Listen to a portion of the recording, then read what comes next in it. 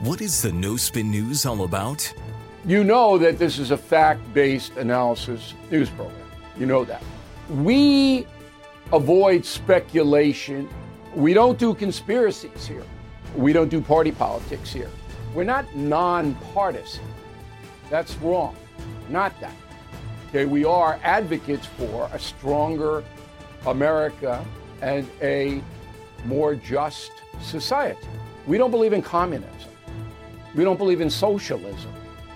We don't believe in nihilism. We don't believe in the progressive woke culture. We think it is un-American. We don't support that. So you should know what we are, and it would then crystallize what we do. Listen to the No Spin News. Subscribe to Bill O'Reilly's podcast feed wherever podcasts are available.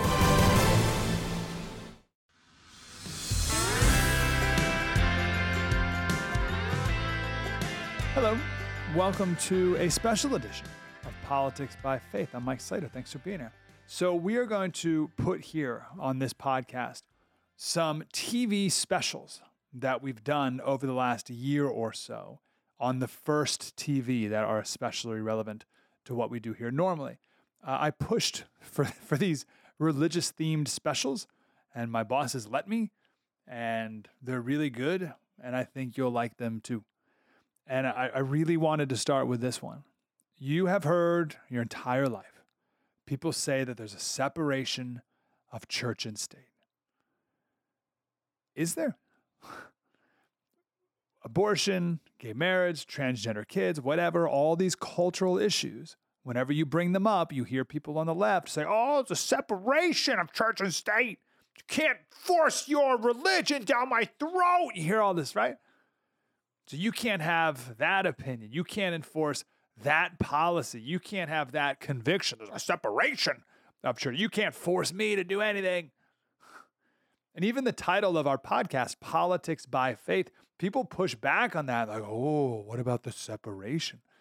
And it's like, no, you have it completely backwards. Truly, you have it completely backwards. And that's what this special is all about. We have a couple guests coming up later as well. But the theme is, where did this idea of separation of church and state really come from? This is the story of this wall of separation of church and state and how it's the exact opposite of what people say it is today.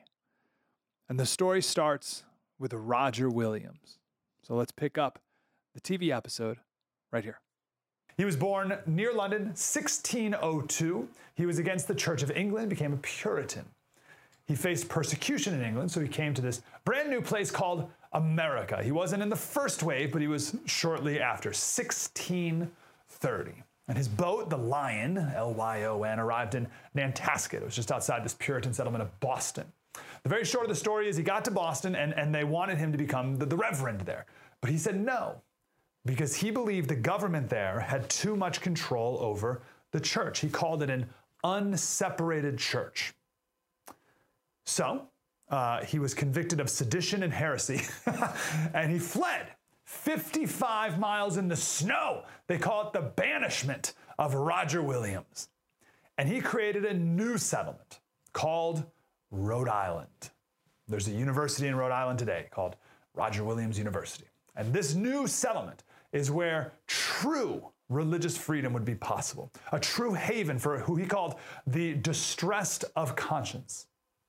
And he started a church, and it's known as the First Baptist Church in America. This was 1639. A couple years after that, 1644, he wrote a document called The Bloody Tenant of Persecution for Conscience Sake, and Mr. Cotton's Letter lately printed, examined, and answered. Mr. Cotton was the head guy over in Boston. So this is in this letter, this document, is the first time that he wrote down the lines, a wall of separation. This is the genesis of it. All right, ready? Here's the key line here. He said, first, the faithful labors of many witnesses of Jesus Christ existing in the world, abundantly proving that the church of the Jews under the Old Testament and the church of the Christians under the New Testament were both separate from the world. All right, so the church was separate from the world, and that when they have opened a gap in the hedge or wall of separation, between the garden of the church and the wilderness of the world. So garden good, garden of the church and the wilderness of the world. God hath ever broken down the wall itself, removed the candlestick, and made his garden a wilderness. All right, so the beautiful garden of the church, when that wall broke down, God made the garden the wilderness. And that therefore, if he will ever please to restore his garden in paradise again, it must of necessity be walled unto himself from the world. So he's saying, if God wants to make the vineyard and the garden safe and beautiful again, he needs to put a wall around it so that it can remain safe from the wilderness of the world. Does that visualization make sense? So the church is the garden. The world, the government, is the wilderness. So his point is we need to keep the church walled off from interference of the government. Now this visual here is a reference to Isaiah 5. Isaiah 5:5-7. Isaiah wrote that God said to his people, if you sin, I will take your vineyard. All right, here's Isaiah. This is God speaking. Now I will tell you what I'm going to do to my vineyard. I will take away its hedge. Remember, that's what the word hedge and wall. He used them both. I will take away its hedge, and it will be destroyed. I will break down its wall, and it will be trampled. I will make it a wasteland, neither pruned nor cultivated, and briars and thorns will grow there. I will command the clouds not to rain on it. So what God is saying here is, if you continue to sin, Israel, then God's wrath will be God taking the wall of protection around your vineyard down, and your vineyard will be trampled by an ungodly government. Sound familiar? And Roger Williams believed that if God's people sin, then God will let an ungodly government, the wilderness, trample the religious rights of the church, just like when Israel sinned and God let the surrounding godless nations invade and trample them. Does that make sense? As this wall, this hedge of separation, of protection for the church. Does that make sense? That's the genesis of this. A bit of an aside, Roger Williams also referenced a candlestick. It's often translated today as a lampstand. That's in reference to Revelation 2. The previous quote I said is, God hath ever broken down the wall itself, removed the candlestick, and made his garden a wilderness. Okay, that's what happens when you sin. So that's a reference to Revelation 2:5 about the church of Ephesus. Jesus is imploring the church to go back to its first love. Go back to your first love, and that is God. And Jesus says, consider how far you've fallen, church of Ephesus. Repent and do the things you did at first. If you do not repent, I will come to you and remove your lampstand from its place. And that's exactly what was said earlier about what happens if you were to remove, you sin, God removes this wall of separation, of protection, and then the ungodly people come in and remove the candlestick, the lampstand, a place of honor and prestige. All right? So that's where the term wall and separation of church and state came from. But what do they mean by it? Well, there's a great quote from Isaac Backus from 1773. He was a Baptist minister.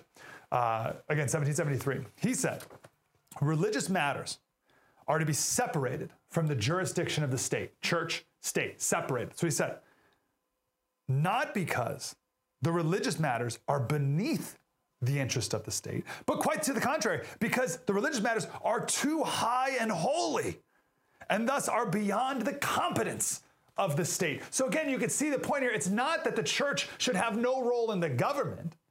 It's clearly this wall exists so that the government should have no role in the affairs of the church, because the church is of greater value, of greater importance than the state.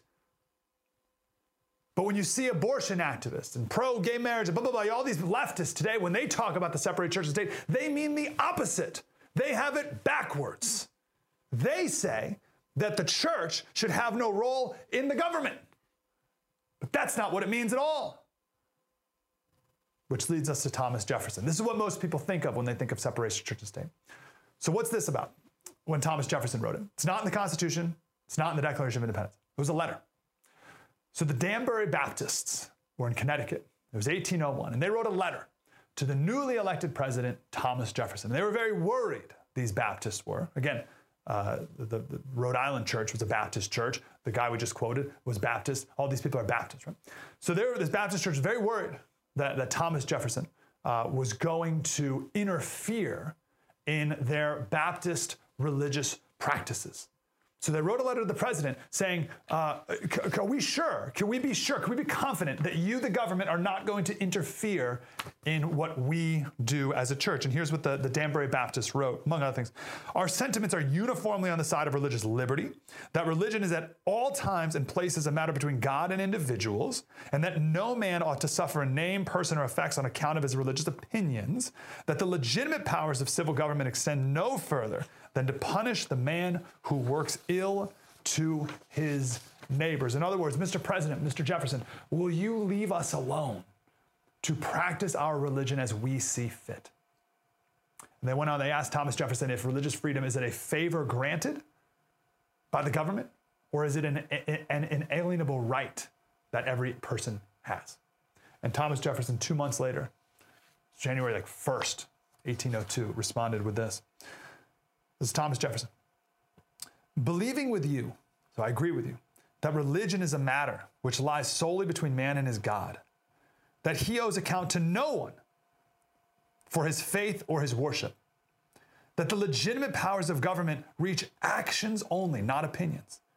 I contemplate with sovereign reverence that whole act, or that act of the whole American people, which declared that their legislator, here's the First Amendment, shall make no law respecting an establishment of religion or prohibiting the free exercise thereof, thus building a wall of separation between church and state.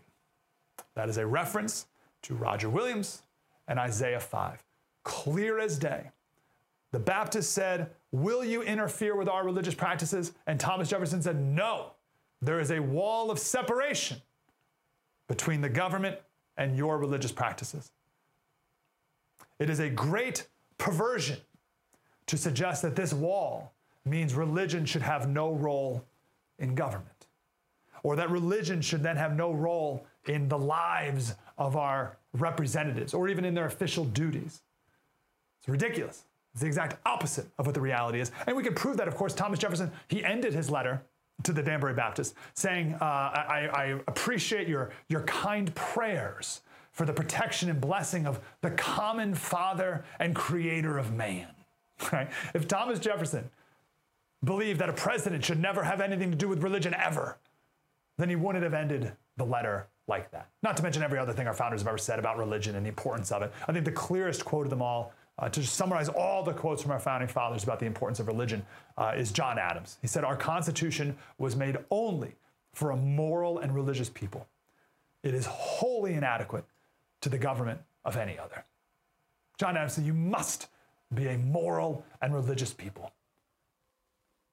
The idea that the church should have no affair and no impact on the role of the state will be laughable by our founding fathers. But that is the common belief today, and it is completely backwards. So there's the full story. God and Isaiah saying that if you sin, I will break down your wall and trample your vineyard, Israel.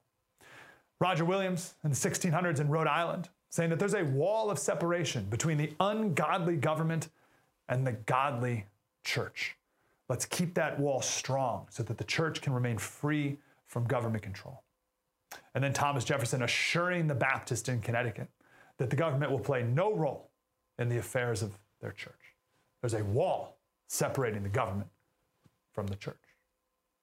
Completely flipped on its head to people who know no better today. Most people believe, almost everyone will believe, that it now says that that the church should have no influence on government, that the church should have no role in our public schools, that there should be no nativity displays, no 10 commandments in courthouses, and all this other nonsense.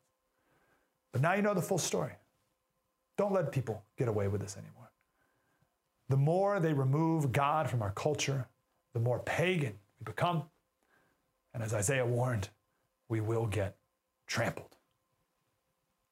We have a little more history that I want to share next on this with our wonderful guest. And then we're going to talk about some of the, about how the church is indeed under attack because this wall of separation going the proper way from government to church doesn't exist anymore. It's all coming up next. Glad you're here. Mike Slater, spread the word.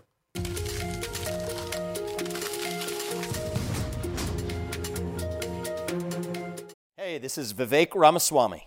The media has systematically lied to you. The Hunter Biden laptop story, the origin of COVID-19, the Trump-Russia collusion hoax, or how your money's being spent in Ukraine. Enough already with the lies.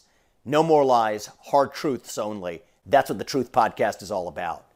It's not standard conservative talking points. If you want that, go somewhere else. But if you want the hard truth delivered to you in a way that challenges you and will challenge me intellectually, you're not going to find anything like this on the internet. Subscribe to the Truth Podcast today on Apple, Spotify, or wherever you get your podcasts. This podcast is sponsored by Talkspace. May is Mental Health Awareness Month, and Talkspace, the leading virtual therapy provider, is encouraging people to talk it out in therapy. By talking or texting with a supportive licensed therapist at Talkspace, you'll gain insights, discover truths, and experience breakthroughs that will improve how you live and how you feel. With Talkspace, just answer a few questions online, and you'll be matched with a therapist. And because you'll meet your therapist online, you don't have to take time off work or arrange childcare. You'll meet on your schedule, whenever you feel most at ease. Plus, Talkspace works with most major insurers, and most insured members only pay a $25 copay or less. No insurance? No problem. If you want to make progress toward a mentally healthier place, Talkspace is here for you. Now get $80 off your first month with promo code SPACE80 when you go to Talkspace.com. Match with a licensed therapist today at Talkspace.com. Save $80 with code SPACE80 at Talkspace.com.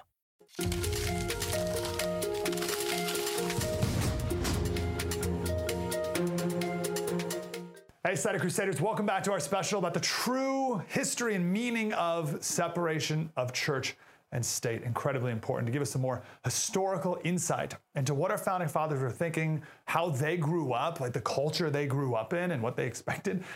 Richard Reinsch is here. He's at the Heritage Foundation. He's the director of the Simon Center for American Studies at the wonderful Heritage Foundation. Richard, how are you, sir? I'm doing well. Thank you for having me. Grateful you're here. So we just talked about Roger Williams, and then we led into the Danbury Baptists, the letter that they wrote to Thomas Jefferson and what Thomas Jefferson wrote back, the true meaning of the separation of church and state. It's the opposite of what we think it is today. What do we need to know about that letter, and what do we need to know about that time period to help this all make sense for us? Yeah, no, that's a great question. So Jefferson pens the letter in 1802 to the Danbury Baptist. And the political context of this letter, Jefferson's just been through a very bruising presidential campaign in 1800. He's been accused by his Federalist opponents of being an infidel, an atheist, hostile to religion. He comes into the White House. He's the president. He attends religious services, which are held in federal buildings. So he attends church services in federal buildings. He supports and signs legislation that appropriated money for the printing of a Bible, and he supported missionary efforts to Native American tribes at the time. So Jefferson himself did not regard this principle that that it's come to be interpreted as operative necessarily to his public conduct. He writes this letter to the Danbury Baptist because there's this continued accusations against him for not issuing proclamations of thanksgiving, prayer, and fasting that John Adams and George Washington, his predecessors, had issued. So he writes this letter to the Danbury Baptist, explaining himself, as it were, to them. The Danbury Baptists are in Connecticut. They are religious dissenters in that state. The Congregationalists have official state control. They have been intolerant towards the Baptists in various ways. And Jefferson writes to them to suggest that he does not sympathize or support the treatment that they've received. He thinks there should be a high wall of separation between church and state. But what's crucial there for Jefferson is this is about state governments and churches, or I should say the federal government and churches. He's not necessarily speaking to state governments because the constitutional understanding at the time was the First Amendment applied only to the federal government. And what it meant was do not establish a national church or have federal law take cognizance of religion. That is to say, impose official disabilities, legal disabilities on people for their religious creed that they happen to be in. States were very different. The state governments could, there were state churches at the time, they could They had strong support, law supporting morality, religion, things like that. And so he is writing to say high wall of separation between the federal government and religious congregations. It's not a dispassionate assessment by Jefferson. This is not someone necessarily speaking and as a scholar of constitutional law. This is someone speaking very politically and very charged. When he writes that metaphor to them of the wall of separation, high wall of separation, he's also revealing that Thomas Jefferson was not a framer. He was not in the Constitutional Convention that gives us the Constitution, and he's not a part of any of the state ratifying conventions that are going to call for a Bill of Rights, which the Bill of Rights is then going to get introduced by Madison, the first Congress. When Jefferson says that, he's really outside of a strong consensus at the American founding and in the early republic, and which holds throughout much of our history, that freedom and virtue go together. They rise and fall together. If we're going to be a free people, we have to be a virtuous people. If we're going to be a virtuous people, then we need strong religion. And that means that government, rather than being hostile to religion or neutral to religion, should support it and foster it.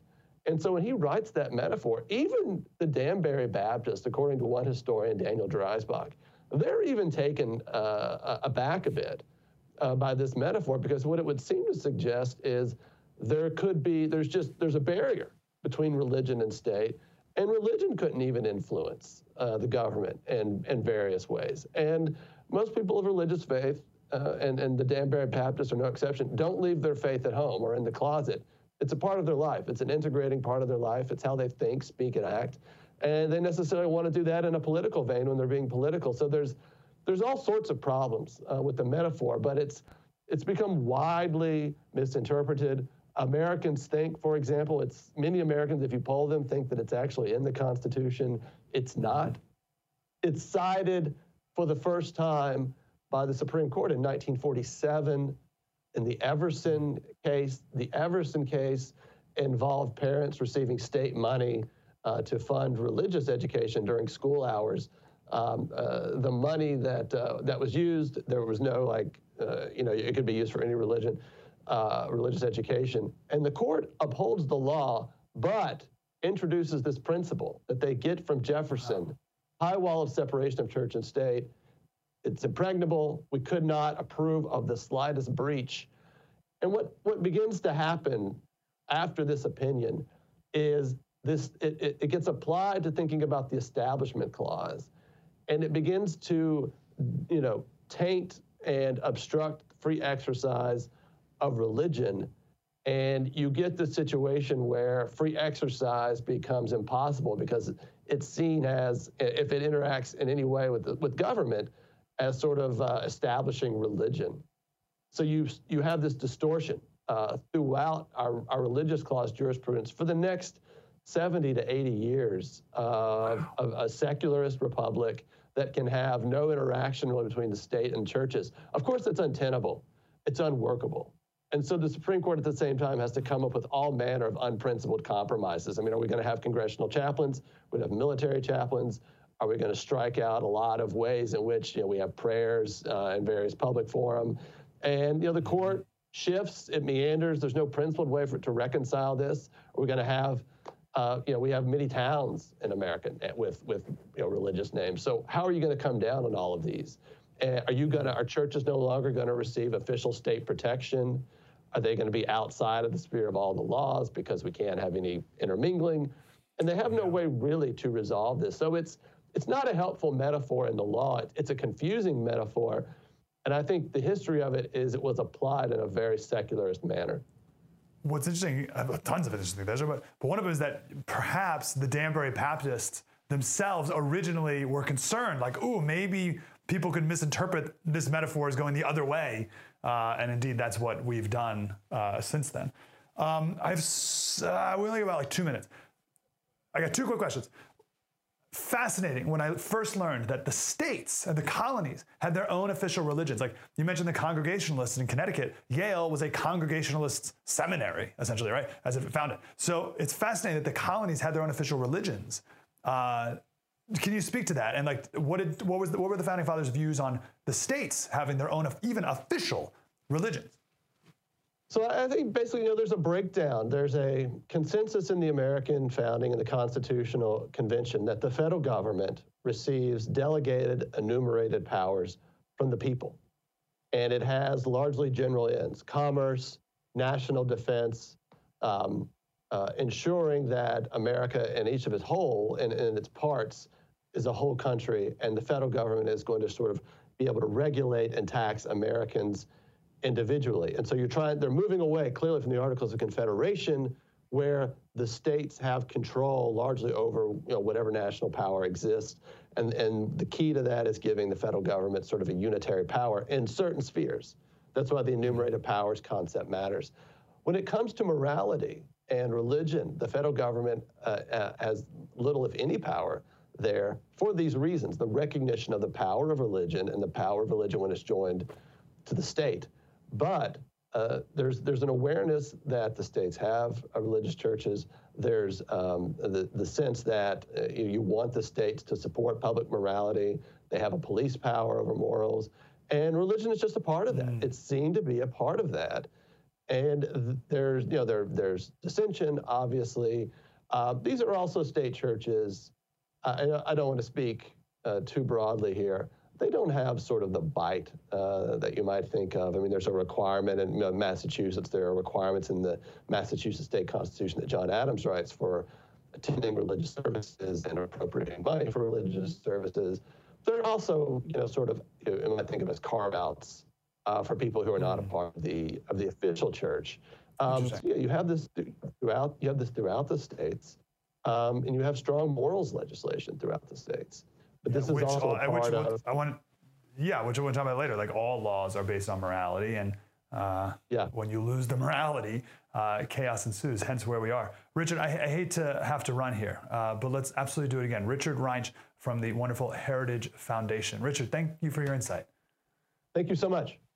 Well done. Perfect. We're going to come back with some of the lawyers who fought for one of the religious freedom cases in the Supreme Court with the high school football coach. And then also we'll talk with a pastor about how to talk to people in a pagan culture about what freedom of religion really means. That's next. Mike Slater, spread the word.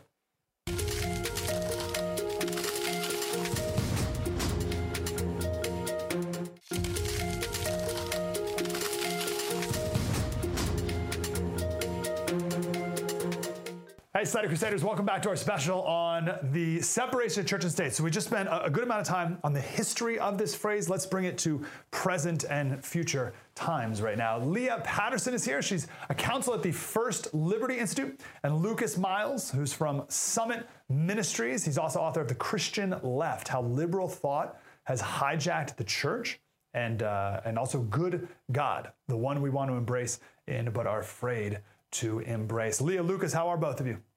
Good, how are you? I'm grateful you guys are both here. Leah, I want to start with you.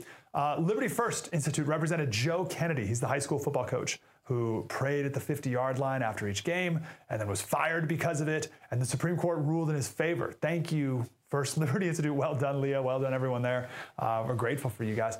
Before we get to that case, though, what has been, give us a nice little overview of the last maybe 70 years or so of the Supreme Court's interpretation of the First Amendment and the Congress shall not make any laws respecting the establishment of religion. What does that really mean, or how did the court interpret that? Well, the past 70 years or so have seen a lot of development in what that means. So I'd say for about the past 50 years, the court interpreted the Establishment Clause under the Lemon versus Kurtzman test. So what that said is that the Establishment Clause prohibited the government from appearing to endorse religion. And if it made someone feel uncomfortable that they, if they saw a cross-shaped memorial that they had an objection to, then they could file a lawsuit and say that the government was endorsing religion. Okay, well, in the Coach Kennedy case, the Supreme Court at last rejected that test and said that that's not actually how we interpret what an establishment of religion is. Instead, what we do in court is we go back and look at the history and tradition of the founders and see what did they understand an establishment of religion to be. And in that context, they're talking about, the founders were looking at, the federal government coming in and establishing an actual church. That's what they were concerned about. That's what the Establishment Clause prohibits. What the Establishment Clause does not prohibit is a teacher or a coach praying on their own time. And that's what the court held in the Coach Kennedy case. Oh, so good and so clear. The clear difference you would think between establish a religion and, would you say, seemingly endorse one. Those are clearly completely different things. I'm glad the court's finally drawing that proper distinction. Lucas, I want to get your perspective here as a pastor and how this, let's say, misunderstanding of the true meaning of separation of church and state, how that has affected our culture over all these years. How has it affected the church? How has this legal perversion affected the church over all these years? So let me maybe put a little bit of a spin on this. You know, as much as the left talks about the separation of church and state, I believe at the end of the day, what they really want is not the separation of church and state, but they want a church that's subservient to the state. They want a church that will bow down, that will do what it's told, that will agree with them on every single issue.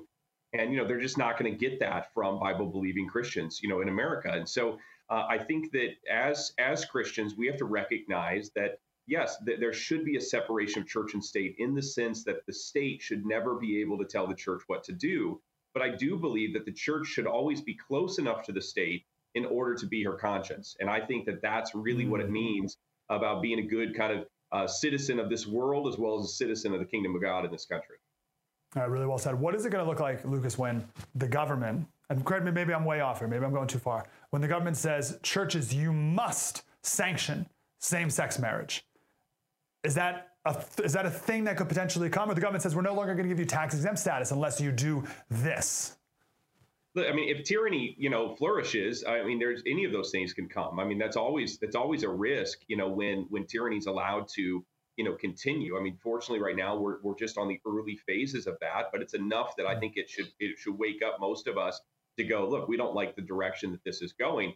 I think we have a lot of examples in church history of times where the state has tried to dictate things to churches for them to do, and ultimately it usually doesn't go well for the church in the sense that persecution, you know, ensues. But, you know, as I think it was Tertullian, you know, said that the death of the martyr is the seed of the church. And so, you know, if it comes down to persecution, you're just going to see Christianity spread even more so as people stand up for their faith. So I hope it doesn't come like that. But either way, we're ready for it. That is absolutely true. Leah, what is another, can you give us another example of how this separate church and state, or this idea has been under attack, its proper interpretation of the idea? And then what you see the Supreme Court doing in the future here with cases like this after the Joe Kennedy ruling? Well, you know, what we've seen historically over the past decades is an attitude that treats the phrase separation of church and state as though it's part of the Constitution when it really isn't. And one of the things that the Supreme Court has reaffirmed in multiple cases of ours, including the American Legion case from a few years ago, is that when you require the government to roam the land tearing down religious monuments, that's hostility, that's not neutrality. So we hope to see the court continue to build on this good line of cases that it has established, and I think we will. Why, Leah, does religious freedom matter? Why is that important? We got to get back to basics here, right? Why even care? Well, there are a lot of reasons to care, but the primary reason for me is that the government needs to know that it is not, in fact, the final authority in the universe. And people that are free religiously are free in other ways as well. Last question for you, Leah. How does the court interpret someone who comes along and says, oh, it's my religious belief that, and then comes up with some crazy thing that they're allowed to do because of their religion, right? Like something that's illegal, but they're like, oh, my religion says it's okay for me to do this horrific thing. How does the court, and they're like, it's my religion, right? So how does the court interpret that claim? Well, you know, it's going to depend a lot on the underlying facts of that kind of issue. But based on what you're describing, it sounds like the court would be looking at the sincerity. Like, do you really believe what you're saying, or did you just make it up because it's convenient? So that's going to be a question that I would expect in that kind of case. Yeah. Lucas, what do we do in our growing pagan culture? And specifically, how is an individual to talk to someone who grew up in this pagan world with pagan morals and values, and who believes that the separation of church and state is in the Constitution, and I'm not allowed to, the government, we can't really talk about these things out loud even, and they're just going to go with the progressive worldview that we have today. What's your advice on how to talk to people? Yeah, a couple of things on that. I mean, first off, the Bible tells us that Jesus came in grace and truth. And I think that it's important that we learn how to balance those two things, and really have them operate together. It doesn't mean a little bit of truth and a little bit of grace, but complete truth, absolute truth, and the fullness of grace is really what we need to walk in. And so what that looks like is it allows us on an individual level to have compassion, to have real conversation, to empathize with people who are struggling through various issues. But it also puts us in a position where we never bend on the truth and we never compromise, what we believe or ultimately what Scripture teaches, just for the sake of culture. And so, publicly, I talk truth. But when I'm dealing with people on an individual level, I'm oftentimes leading with grace and then hoping to lead them to a point of conversation of truth. And so there's certainly some emotional intelligence and some balance, and ultimately we just rely on God's grace to navigate that. But I think that Christians just need to be bold. We need to be loving, and I think we just need to refuse to bow down to anyone who tries to subject an opinion on us contrary to our faith. I'm grateful for both of you coming at this from two different angles, but the same truth. Leah Patterson from the First Liberty Institute keeps winning in the Supreme Court. Well done, Leah. And Lucas Miles from Summit Ministries, spreading the good word. Thank you both. Thank you. Thank you. I'm going to come back and talk about this pagan culture that we live in right now. And you see it everywhere, but I want to boil it down to two specific forms that it takes. And the truth is, the pagan church is trying to impose their morals and values on you. Explain that next. Mike Slater, spread the word.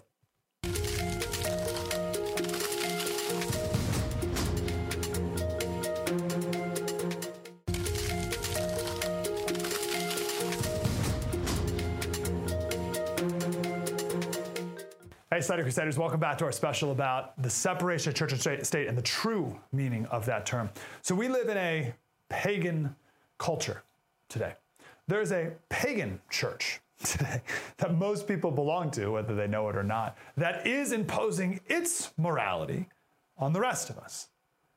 When the pagans of today say that we need a separation of church and state, what they really mean is that we need to prevent Christian morality from influencing policy.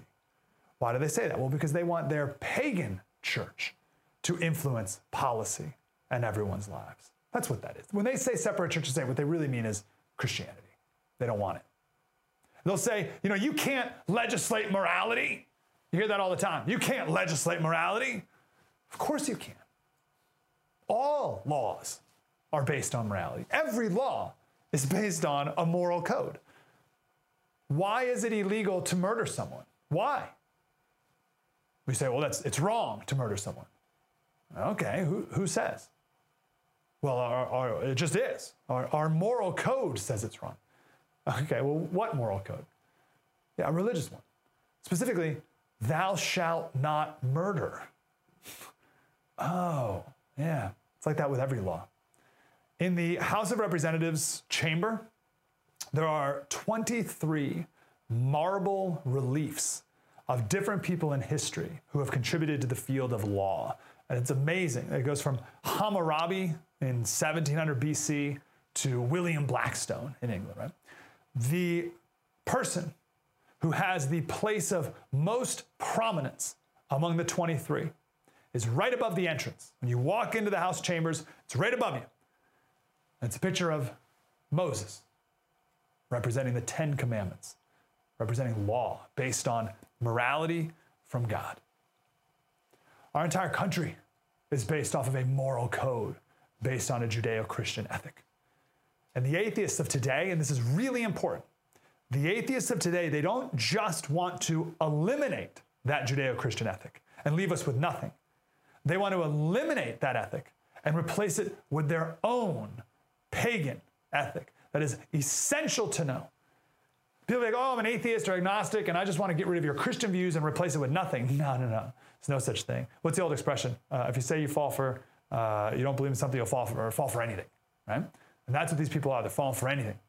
And they'll fall always and impose on you a pagan ethic. Now, what is this pagan ethic? The pagan religion has two broad forms that we see a lot today. There's two aspects of this pagan, or two manifestations, that's a good way of putting it, two manifestations of the pagan worldview. The first is worshiping the created and not the creator. Worshiping the created, the earth, Mother Nature, and not God. Jane Goodall is a good example of this. Jane Goodall, she's the famous monkey scientist, environmentalist lady. Here she is speaking at the World Economic Forum. We cannot hide away from human population growth because, it underlies so many of the other problems. All these things we talk about wouldn't be a problem if there was the size of population that there was 500 years ago. Yeah, Jane. 500 years ago, there were 400 million people on the planet, which is about the population of America right now around the entire world. So that'd be like a 90% cut to the world population. It's quite the genocide, Jane. But why does she support that? Well, because it's Mother Earth above everything else. There'd be none of these environmental problems if there just weren't so many darn people. Jane Goodall worships the planet. She worships the created, not the creator. Another example of this is this guy, Sadhguru. He's a cult leader in India. He's the founder of the Isha Foundation or Isha Foundation. It's some wackadoodle pagan cult in India. Like, look at this guy's like, this is like the compound that this guy created, right? They do yoga 3 times a day, and it's just ridiculous. But it's like an environmentalist activist group too. So they like combine spirituality and environmental political activism into one pagan cult. So, and this Sadhguru guy, he has influence over your life because of his role at the World Economic Forum. Here he is. So in the session we just attended here at the Economic Forum, I think there was a sense of relief, actually, in your frankness. You brought up some issues that others are reluctant to bring up. Always. All the religious groups are against me because I'm talking about population. They want more souls. I want less on the planet.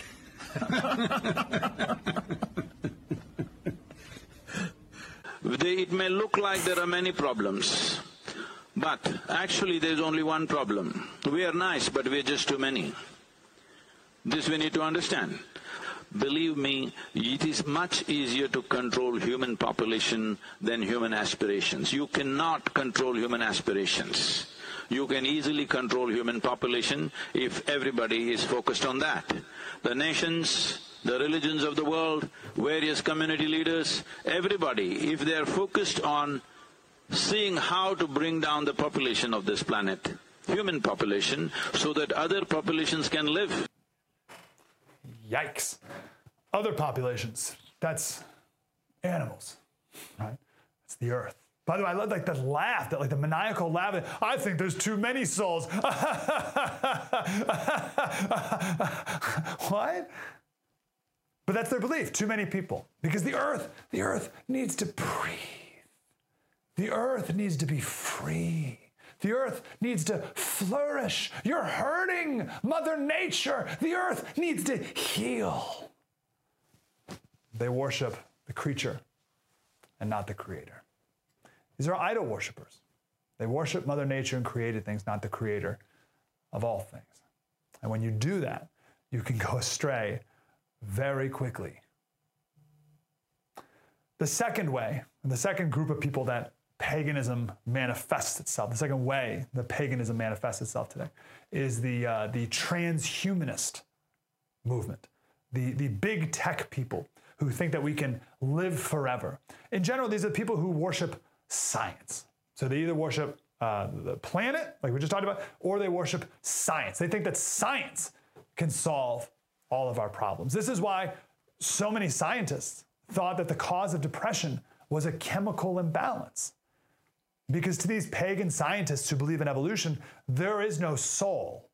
We're all just a random assortment of chemicals and random reactions that were brought about by evolution, right? So it's like, oh, well, if we are just chemicals, then you're just chemicals, and even love is just a chemical reaction in your brain that entices you to procreate, to continue the species. That's all it is anyway. So if you're just chemicals and something's wrong with your brain, that means there's an imbalance of chemicals, and we'll solve that with science. And we'll just take this pill that has the perfect amount of chemicals for your brain so that you can be happy, right? That's paganism perfectly exhibited right there. And we've gone 30 years with that belief before it was just recently proven to be not true. This is also why you have these scientists praise the models. Oh, the models. They always believe and worship their models. They have models for COVID. They have models for global warming. And they've made these advanced models. You wouldn't understand, but they worship them. And they put this algorithm together, this formula with different numbers that they throw in there, and they say, yeah, here's how many people are gonna die from COVID, but if we have this many people wear masks, then we'll, we'll reduce the number of COVID deaths by this amount. So says the model. The model. And same thing with Sri Lanka and the Netherlands and now Canada. Canada just reduced their fertilizer use, or the Canadian government mandated that farmers reduce their fertilizer use by 30%. But they do that because, if we put that in the model, if we reduce fertilizer by 30%, we put it in the brilliant model, then we'll reduce greenhouse gases and it will cool the planet by 1 degree over the next 100 years. Praise science! Hail science! Just a bunch of pagans. And I'll tell you the truth. It's hard to hear. Read a book. What do pagans do? What do all pagans eventually do? Well, the same thing that pagans have always done. They kill babies. They eat each other. They have sex with anything that moves. Because there's no rules anymore. There's no rules. Who are you to say anything I do is wrong? Who are you to say? I always laugh at that too. It's like, well, who are you to say? What do you mean, who am I to say? I'm a person who wants to live in a properly functioning civilization. We need to be wise, have a moral code, and enforce it with the law. But separation of church and state. You got it backwards. Right now, Christians have no influence in our government. The pagans do. We're run by pagans. Pagans who want to sterilize your children, for instance. It's all part of their pagan death cult. They have their own moral ethic, no question, and they are enshrining it in law. And then they have the gall to tell you, you can't legislate morality. What are you talking about? That's what you're doing. There's a separation of church and state. Yeah. How about we build a wall of separation between the pagan church and the government? And we can rebuild a culture truly built on Judeo-Christian values. Grateful you've been here today. I'm grateful now you know the true story of the separation of church and state. Please go now and spread the word. Hey, thanks for listening. Hope you enjoyed that. We have many more of these specials to give you. These are the specials we've done on the TV show in the last year that are relevant here, and we just put them here as a little extra, and of course do what we've been doing. Grateful for you subscribing, spreading the word, 5-star reviews. Got to get to 1,000 5-star reviews. We can break that algorithm. Thank you so much for being here. Politics by Faith. Mike Slater. See you tomorrow.